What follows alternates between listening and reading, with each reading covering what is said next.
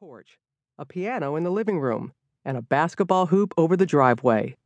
When we bought the house in 1975, Mom insisted on having a fireplace built in the family room. A beautiful stone fireplace that we never used. After all, it doesn't get that cold on the Mississippi Gulf Coast. But Mom always wanted a fireplace, and a fireplace we had. Mom was like that. She'd get her mind set on something, and that was that. For as long as I can remember, I've gone home to the past for the holidays. It's just not Christmas until I open the door and hear the little bell ring. I brought that bell back for my mother after I covered the Lillehammer Olympic Games. The jingle it makes when the door opens is one of the sweetest sounds I know. Mama taught me to always treasure a memento from my world travels. Our home in the past is filled with beautiful pieces, reminders of all the places we lived when my dad was in the Air Force. I welcomed in 2012 with Mama at our family home in the past.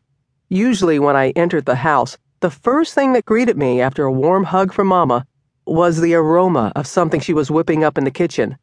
Not this time. That was the first sign that Mama wasn't feeling well. She had battled illnesses for as long as I could remember. High blood pressure, heart disease, arthritis, and most recently, seizures. Mama had begun to suffer TIAs, transient ischemic attacks.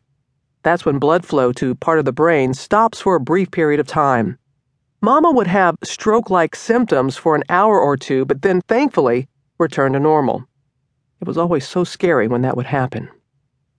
Mama wasn't the only one feeling ill. I was too. I didn't want to worry her, but I had been experiencing a bone-weary tiredness for a couple of months. I kept thinking I'd shake it off or that I would be feeling better soon. I'd been through worse, or so I thought at the time.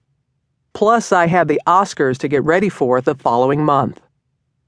For the past few years, I've been the host of the Oscars Red Carpet Live. It's like the pregame for Hollywood's biggest night. Lots of glitz, glamour, and movie stars. In 2012, I arrived in Los Angeles feeling a little more tired than usual. Covering the Oscars is exhausting. I usually fly out Friday after Good Morning America. I stay at the hotel that is attached to the theater where the Oscars are held. This makes it more convenient to go to rehearsals for the show. Plus, I don't have to worry about wrinkling my Oscar dress in the car. I just walk from my hotel room to the red carpet. That year, I flew out to LA a day early to do a story on Yanni Curry. Yanni was told he would never walk again. A freak accident in the ocean in 2006 left him paralyzed from the neck down. His then-girlfriend, Susan, told me the doctor looked her right in the eye and said, "You need to prepare for him never to walk again." Before the accident, the 6'4", 285-pound Curry was a star defensive tackle on the Georgetown University football team with NFL prospects. His friends gave him the nickname the General for his take-charge attitude. His spinal cord was fractured in 2 places. During the 2 months he was in intensive care, Yanni developed pneumonia and almost died twice. Susan told me there were many times he said to her, "You don't need to do this. You don't need to be here." Susan told me, "I promised him that as long as his heart and his mind stayed the same, that I would love him."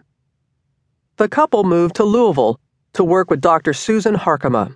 She helped develop a cutting-edge therapy known as locomotor training. The late actor Christopher Reeve, someone I was fortunate to meet, was among her first test subjects. The training teaches the spinal cord how to control motor functions like walking by using repetitive motion. After 2 months of intensive training, Yanni had his first milestone, a little toe wiggle.